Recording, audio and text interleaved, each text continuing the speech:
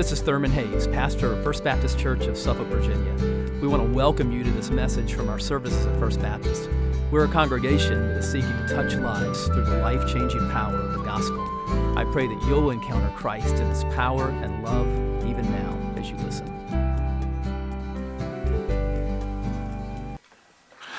Amen. That's a great one. Thank you all for leading us in worship each week. It is wonderful to have Merle Kay back there on the piano.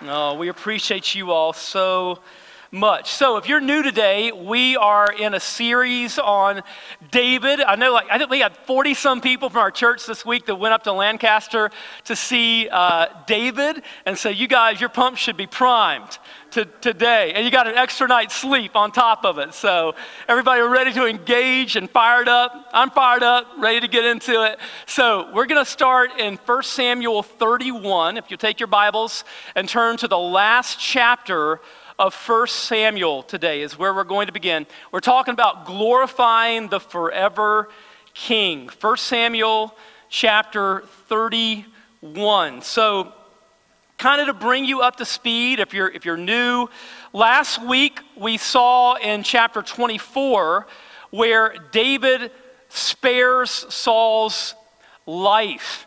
And at the end of that chapter, the two men have this very heartfelt, emotional exchange. And it kind of ends with some very gracious words from Saul, considering he'd been trying to kill David. But at the end of the chapter, Saul comes around and he says to David, I've been wrong. I know that you are going to be king. And you kind of want the two men to get together at that point. But, true repentance is seen in deeds, and despite Saul's gracious words to David at the end of chapter 24, he still does not relinquish power. He's still clinging on to power, and this has tragic results that we read about at the beginning of 1 Samuel 31. So take your copy of God's Word and follow along. Let's look at verses 1 through 4. The Philistines fought against Israel, and Israel's men fled from them and were killed on Mount Gilboa. The Philistines pursued Saul and his sons and killed his sons, Jonathan, Abinadab, and Malchishua. When the battle intensified against Saul, the archers found him and severely wounded him. Then Saul said to his armor bearer, draw your sword and run me through with it, or these uncircumcised men will come and run me through and torture me. But his armor bearer would not do it because he was terrified. Then Saul took his sword and fell on it. And so just like that, Saul and his sons are all dead in a single day. We don't know what a day is going to bring forth in our own lives. Human life is fragile, and we don't like to think about it. But our lives could end any day, or Christ could come any day, and we would be standing before God. Are we ready for that? James speaks of people who kind of do life as if God does not exist. They make all of their plans and everything, and they just go about life as if they're immortal, as if they're gonna live forever, as if there is no God. James says in James 4:13 and 14, come now, you who say today or tomorrow we will travel to such and such a city and spend a year there and do business and make a profit. Yet you do not know what tomorrow will bring, what your life will be. For you are like a vapor that appears for a little while and then vanishes. Our lives could end any day. Christ could return any day. Are you ready for that day? Let's continue looking at the text here. Look at 1 Samuel 31 and beginning with verse 8. The next day, when the Philistines came to strip the slain, they found Saul and his 3 sons dead on Mount Gilboa. They cut off Saul's head, stripped off his armor, and sent messengers throughout the land of the Philistines to spread the good news in the temples of their idols and among the people.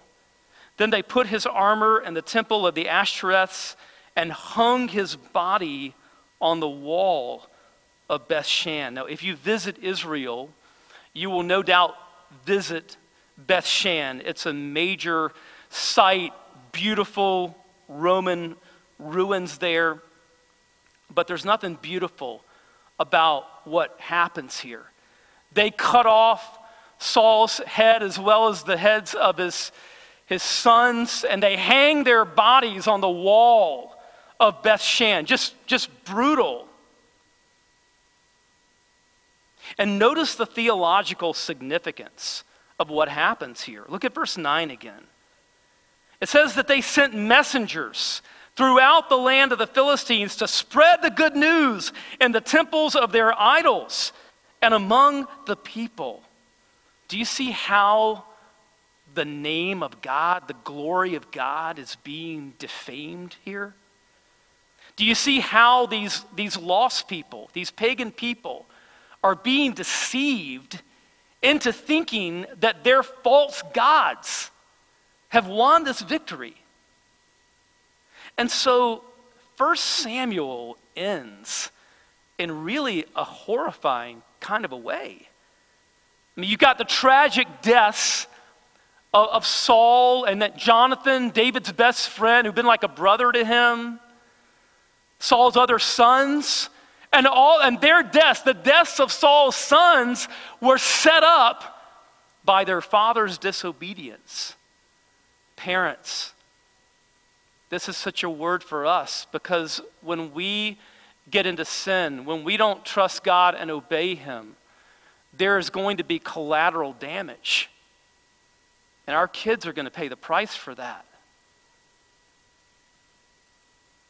There's the fact that the nation has been brought low. The Philistines at this point are ascendant and running rampant. Worst of all, the name of God is being dragged through the dirt. This is how 1 Samuel ends. Now, let's fast forward to 2 Samuel. Turn over to 2 Samuel chapter 1, just a page. And really, 2 Samuel 1 is a direct continuation of 1 Samuel 31. And so, let's look here at verses 1 through 4 of 2 Samuel 1. After the death of Saul, David returned from defeating the Amalekites and stayed at Ziklag 2 days. On the 3rd day, a man with torn clothes and dust on his head came from Saul's camp. When he came to David, he fell to the ground and paid homage. David asked him, "Where have you come from?" He replied to him, "I've escaped from the Israelite camp."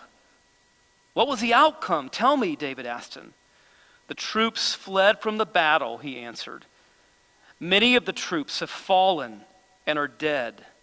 Also, Saul and his son Jonathan are dead." Now imagine this moment in David's life. We've seen in the series that Jonathan had been David's best friend. He had been like this incredibly close brother to David, been like a brother to him. And for at least part of his early life, Saul had been like a father to him. And now, in one moment of time, David hears they're all gone. They're all dead. He must have been speechless, but when he can gather himself, he begins to question this messenger. Pick it up here in verse 5. David asked the young man who had brought him the report, "How do you know Saul and his son Jonathan are dead?"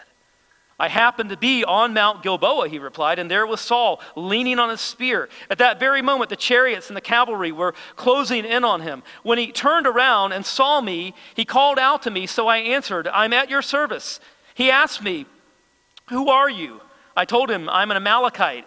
Then he begged me, 'Stand over me and kill me, for I'm mortally wounded, but my life still lingers.' So I stood over him and killed him, because I knew that after he had fallen, he couldn't survive.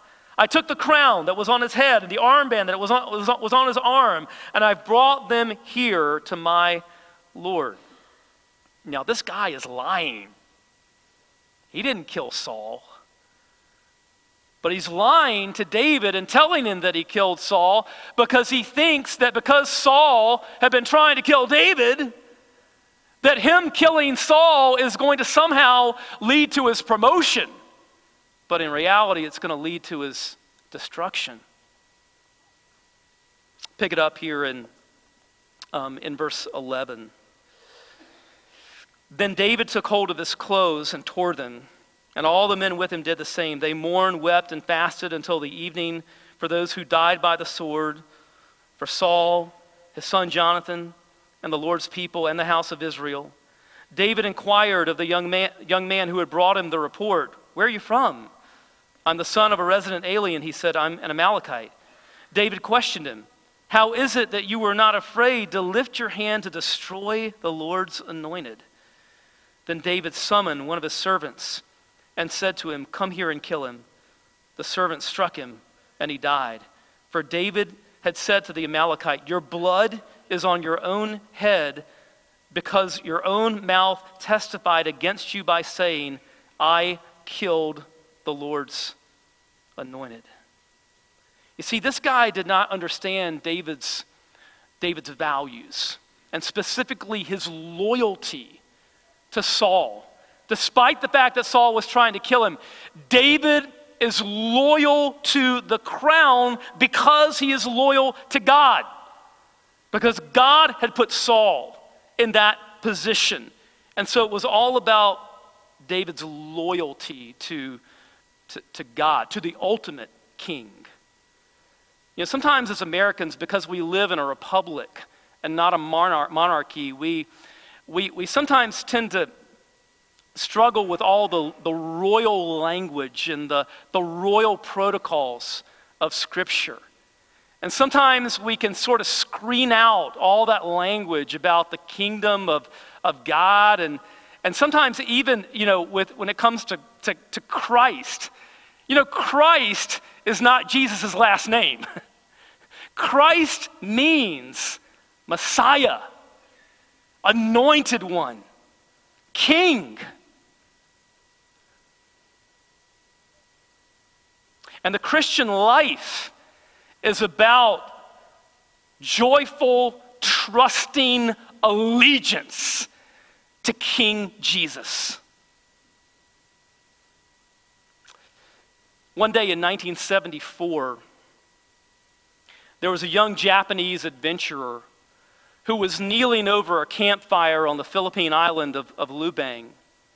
And this young Japanese guy looks up, and coming out of the jungle at him is this incredibly strange sight. It's this soldier that's dressed in a World War II era Japanese army uniform, rifle in hand. And so they began to talk.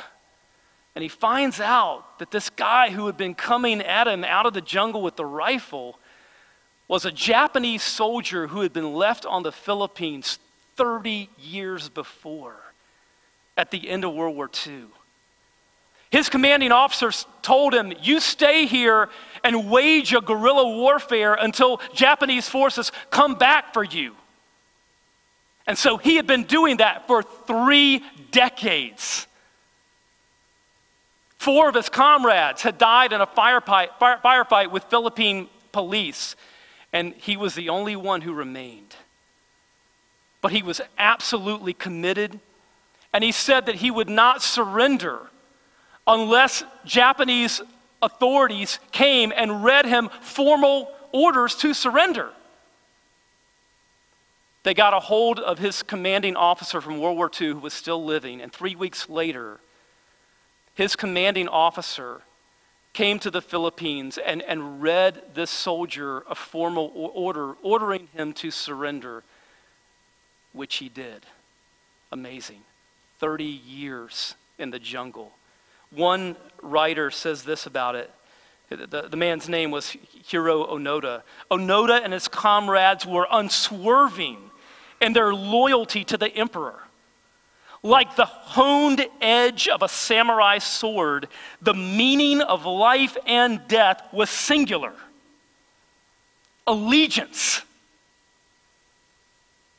And of course, the tragedy is that this Japanese soldier and his comrades, their loyalty was to a brutal regime that was basically just sacrificing them for their own imperialistic ambitions. But we are called to be loyal to a gracious king who has sacrificed himself for us. King Jesus. The Christian life is about trusting loyalty to him. Now, let's fast forward to 2 Samuel 7. 2 Samuel 7, which is one of the most important chapters in the Bible. It's where we find the Davidic covenant. One biblical scholar, Tim Chester, says this about 2 Samuel 7. Chester writes, what happens in this chapter is alluded to either explicitly or implicitly all over the pages of the Bible. The words spoken by God in this chapter are still shaping human history today. And we're going to look at 2 Samuel 7 in 4 parts. First of all, the setting, which we see in verse 1. When the king had settled into his palace, and the Lord had given him rest on every side from all his enemies. Okay, so at this point, David has become king. He's there in the palace in Jerusalem, and things are at rest. They're at peace. I mean, we've seen in this series, right? David has been on the run. His life has constantly been under threat. They've been at war with the Philistines. All these things have been happening. And finally, he's at rest. And notice that it says here in verse 1 that the Lord had given him rest. Because rest and peace in our lives come from God. Matthew 11:28, Jesus says, "Come to me, all of you who are weary and burdened, and I will give you rest." You know, many people think that in order to come to Christ, I've got to get rid of my burdens. I got to get my life right and take care of all this stuff, and then I'll come. No, it doesn't work like that. We come to Jesus first with our burden, as we are. I love what Gavin Ortland says in his beautiful book, Gentle and Lowly. Gavin says, you don't need to unburden and collect yourself and then come to Jesus. Your very burden is what qualifies you to come. You just come to Jesus as you are with your burdens, and he can handle your burdens because he's already handled your greatest burden, which is the burden of your sin, which he atoned for on the cross. But the setting here is that David is at rest, which God has provided. All right, the second thing that we see is a provision from God. A provision from God. So, David is at rest at this point, and he's got some space to breathe and to think And one of the things that comes to David's mind is that, here I am living in this palace in Jerusalem, and the Ark of the Covenant is still in a tabernacle, which was like a tent. And so David thinks that's not right. It needs to be housed in something grand. I need to build a temple for the Lord. And so let's pick it up here in verse 2. The king said to the prophet Nathan, "Look, I'm living in a cedar house while the ark of God sits inside tent curtains." And you can just really sense some guilt and even some embarrassment on David's part here. And so he's talking to Nathan one day. This is the first time we meet Nathan, who's a big part of David's story. He was a prophet. He was like a spiritual counselor to David. And so he's talking to Nathan one day, and he's like, "Look, this isn't right.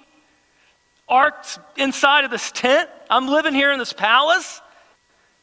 I need to build a grand house for the Lord." And so Nathan's like, "That sounds good." Verse 3, Nathan told the king, "Go ahead and do all that is on your mind, for the Lord is with you. But something's missing here." They didn't ask God how he felt about it. And so that night, God comes to Nathan with this message to deliver to David. And pick it up here in verse 4. "But that night, the word of the Lord came to Nathan. Go to my servant David and say, this is what the Lord says. Are you to build me a house to dwell in? From the time I brought the Israelites out of Egypt until today, I have not dwelt in a house. Instead, I've been moving around with a tent as my dwelling. In all my journeys with the Israelites, have I ever spoken a word to one of the tribal leaders of Israel, whom I commanded to shepherd my people Israel, asking, why haven't you built me a house of cedar? So now this is what you were to say to my servant David. This is what the Lord of armies says. I took you from the pasture, from tending the flock to be ruler over my people Israel. I have been with you wherever you have gone, and I have destroyed all your enemies before you. I will make a great name for you, like that of the greatest on the earth. I will designate a place for my people Israel and plant them so that they may live there and not be disturbed again. Evildoers will not continue to oppress them as they have done.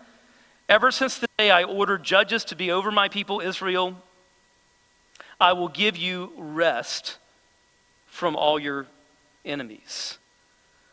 So God here kind of turns the tables on David. You know, David says, Lord, I'm going to build you this temple. And it's like God is saying to David, David, no, instead of you providing this for me, what you really need to understand is what I've already provided for you. Let's go back to verse 5 here. God says, go to my servant David and say, this is what the Lord says. Are you to build me a house? Key words there, you and me. Are you to build me a house to dwell in? It's interesting, even after the temple was built by David's son, Solomon, what did Solomon say after the temple was built? 1 Kings 8:27 tells us, Solomon says, but will God indeed dwell on the earth? Behold, heaven and the highest heaven cannot contain you. How much less this house that I have built? Still, David's desire to build the temple, it was a noble desire. But it was not what was needed at that moment. God is saying to him here, no, what is really needed right now is not for you to do something for me. What's needed is for you to understand what I have done for you. What's already been done. And that's what a lot of us need to understand. You know, some years ago, it's a big fad in the Christian community. Everybody was wearing the WWJD bracelets, you know, what would Jesus do? I sometimes think that the question that we really need to ask is, what has Jesus done? Because I find that so many believers are fuzzy on what Jesus has done. They're too fuzzy on the basics of the gospel. And the foundation of the Christian life is built on the gospel. And so no matter how far along we get in the Christian life, we should never get over the gospel. We should plunge deeper and deeper into the glories of the meaning of the cross and the resurrection and the finished work of Christ on our behalf, because that's the foundation of the Christian life, what Jesus has already done. It's interesting, when Paul prays for the church at Ephesus in Ephesians 1, what does he pray? It's like, Lord, open our eyes to what? To what you've already done. I pray that the eyes of your heart may be enlightened so that you may know what is the hope of his calling, what is the wealth of his glorious inheritance in the saints, and what is the immeasurable greatness of his power toward us who believe, according to the mighty working of his strength. Like, Lord, open our eyes. Open our eyes to see the glory of our inheritance, what we've already been given, what you've already done. That's what God is saying here to David. A provision from God. Third, a house for David. A house for David. Let's look at the second part of verse 11 here. The Lord declares to you, the Lord himself will make a house for you. See, David had been like, Lord, I'm going to build you a house. And God is like, it's not exactly going to work like that. Actually, I'm going to build you a house, David. But it's not going to be a house made of stone or bricks or mortar. It's going to be something far more significant. Let's look at verses 12 through 16 here. God says, when your time comes and you rest with your ancestors, I will raise up after you your descendant who will come from your body, and I will establish his kingdom. He is the one who will build a house for my name, and I will establish the throne of his kingdom forever. I will be his father, and he will be my son. When he does wrong, I will discipline him with a rod of men and blows from mortals. But my faithful love will never leave him, as it did when I removed it from Saul, whom I removed from before you. Your house and kingdom will endure before me forever, and your throne will be established forever. Tim Chester says this: David had assumed that he would build a home for God, but the reality is that God is creating a home for his people. Now think about the meaning of the temple. What is the temple of God for us as followers of Christ? Where is it? What is it? First of all, the temple is in the body of every blood-bought, spirit-indwelled believer. 1 Corinthians 6, verses 19 and 20. Don't you know that your body is a temple of the Holy Spirit who is in you, whom you have from God? You are not your own, for you were bought at a price. So glorify God with your body. Second, the temple is the corporate body of Christ. Paul is writing to the church in 1 Corinthians 3, and he is warning those who are creating disunity in the church. And what does he say about the church here in 1 Corinthians 3, 16 and 17? Don't you yourselves know that you are God's temple? You are God's temple? The people of the church? And that the Spirit of God lives in you?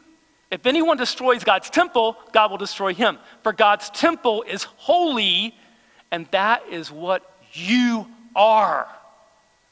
The church. Not the thing we call a church that is a physical building, but the real church, the people of God. It's the temple of God. Now let's plunge into the glory of these promises in the Davidic covenant. Look at verses 12 and 13 again here. God says to David, when your time comes and you rest with your ancestors, I will raise up after you your descendant who will come from your body, and I will establish his kingdom. He is the one who will build a house for my name, and I will establish the throne of his kingdom forever. Look at verse 16. It says, your house and kingdom will endure before me forever, and your throne will be established forever. Now, in the near term, this is fulfilled in David's son Solomon, who was going to go on and build the temple. But this language pushes far beyond anything that Solomon or any mere human being could fulfill. He's talking here about a forever king, a forever kingdom. That's King Jesus. And when the angel Gabriel tells Mary that she's going to give birth to Jesus, he links it to the Davidic covenant. Luke chapter 1, Gabriel says to Mary, now listen, you will conceive and give birth to a son, and you will name him Jesus. He will be great and will be called the Son of the Most High, and the Lord God will give him the throne of his father David. He will reign over the house of Jacob forever, and his kingdom will have no end. Because you see, both David and Solomon, Israel's greatest kings, they're both going to die. But King Jesus defeated death. He is risen, and his kingdom has no end. King Jesus was crucified for sinners like you and me, buried, risen from the dead, ascended, exalted at the right hand of God, and he is returning as King of Kings and Lord of Lords, and he will reign forever and ever. And the Bible says in Philippians 2 that every knee will bow and every tongue will confess that Jesus Christ is Lord, to the glory of God the Father. And that will either be the greatest moment of your life or the worst moment of your life, depending on whether or not you know him as your Savior and King. Do you know him? Are you ready for that moment? The fourth thing that we see in 2 Samuel 7 is the promise that leads to praise. I mean, just look at what David says after Nathan delivers this message. Pick it up in verse 17. Nathan reported all these words and this entire vision to David. Then King David went in, sat in the Lord's presence, and said, who am I, Lord God? And what is my house that you have brought me this far? What you have done so far was a little thing to you, Lord God. For you have also spoken about your servant's house in the distant future. And this is a revelation for mankind, Lord God. What more can David say to you? You know your servant, Lord God. Because of your word and according to your will, you have revealed all these great things to your servant. This is why you are great, Lord God. There is no one like you, and there is no God besides you, as all we have heard confirms. And who is like your people Israel? God came to one nation on earth in order to redeem a people for himself, to make a name for himself, and to perform for them great and awesome acts, driving out nations and their gods before your people. You redeem for yourself from Egypt. You establish your people Israel to be your own people forever, and you, Lord, have become their God. Now, Lord God, fulfill the promise forever that you have made to your servant and his house. Do as you have promised, so that your name will be exalted forever when it is said, the Lord of armies is God over Israel. The house of your servant David will be established before you, since you, Lord of armies, God of Israel, have revealed this to your servant when you said, I will build a house for you. Therefore, your servant has found the courage to pray this prayer to you. Lord God, you are God. Your words are true, and you have promised this good thing to your servant. Now, please bless your servant's house so that it will continue before you forever. For you, Lord God, have spoken, and with your blessing, your servant's house will be blessed forever. I mean, what can you say to that? I mean, David is just pouring out the praise of his heart. Let me encourage you in your relationship with the Lord, and specifically in your time with God each day, which I hope you have that time when you block off for you and the Lord. Begin with praise. Begin with just praise to God. Sometimes in prayer, it helps us if we have a track to run on, a structure. One that I found really helpful is the acrostic ACTS, A-C-T-S, easy to remember. Begin with adoration, praise, just praising God for who he is. That puts a lot of things in life in perspective. And then confession. We want to keep short accounts of our sins so that it doesn't spiral out of control. And then thanksgiving, cultivating an attitude of gratitude, counting our blessings. And then supplication, presenting our needs before the Lord. And you know what? God knows our needs before we even ask, but he commands us to ask. Why? So that our trust and our faith in him develop as we see God answering prayer. And if you're here and you don't know Christ, the first most important prayer that you can pray is to ask Christ to be your Savior and Lord. We could be before him at any moment. Are you gonna stand before the King in your own righteousness? That's not gonna cut it. Isaiah 64:6 says that even at our best, that our righteousness is like filthy rags. And we can stand before the King clothed in his perfect righteousness because he lived the perfect life that we could never live. And he died the death we should have died for our sins on the cross. And when we turn to King Jesus and we trust him, he clothes us in his royal robes of righteousness. 2 Corinthians 5 and verse 21 says, he made the one who did not know sin to be sin for us, so that in him we might become the righteousness of God. Are you in Christ today? Do you know him as your Savior and Lord? You can know him. You can know him. He invites you to know him. Let's pray together.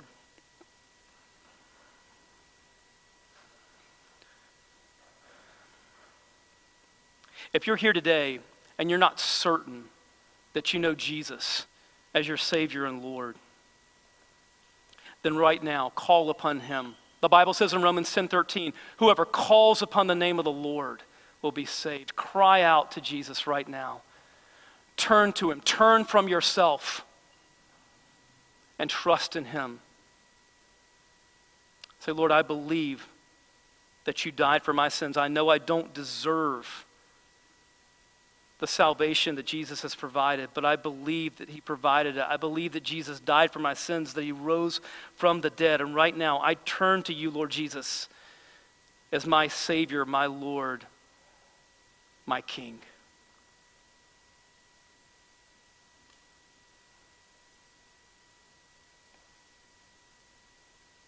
If you're here and you know that you are in Christ, haven't we seen the glories of the gospel here in this text? And should this not propel us forth to share this gospel, to share this good news with others?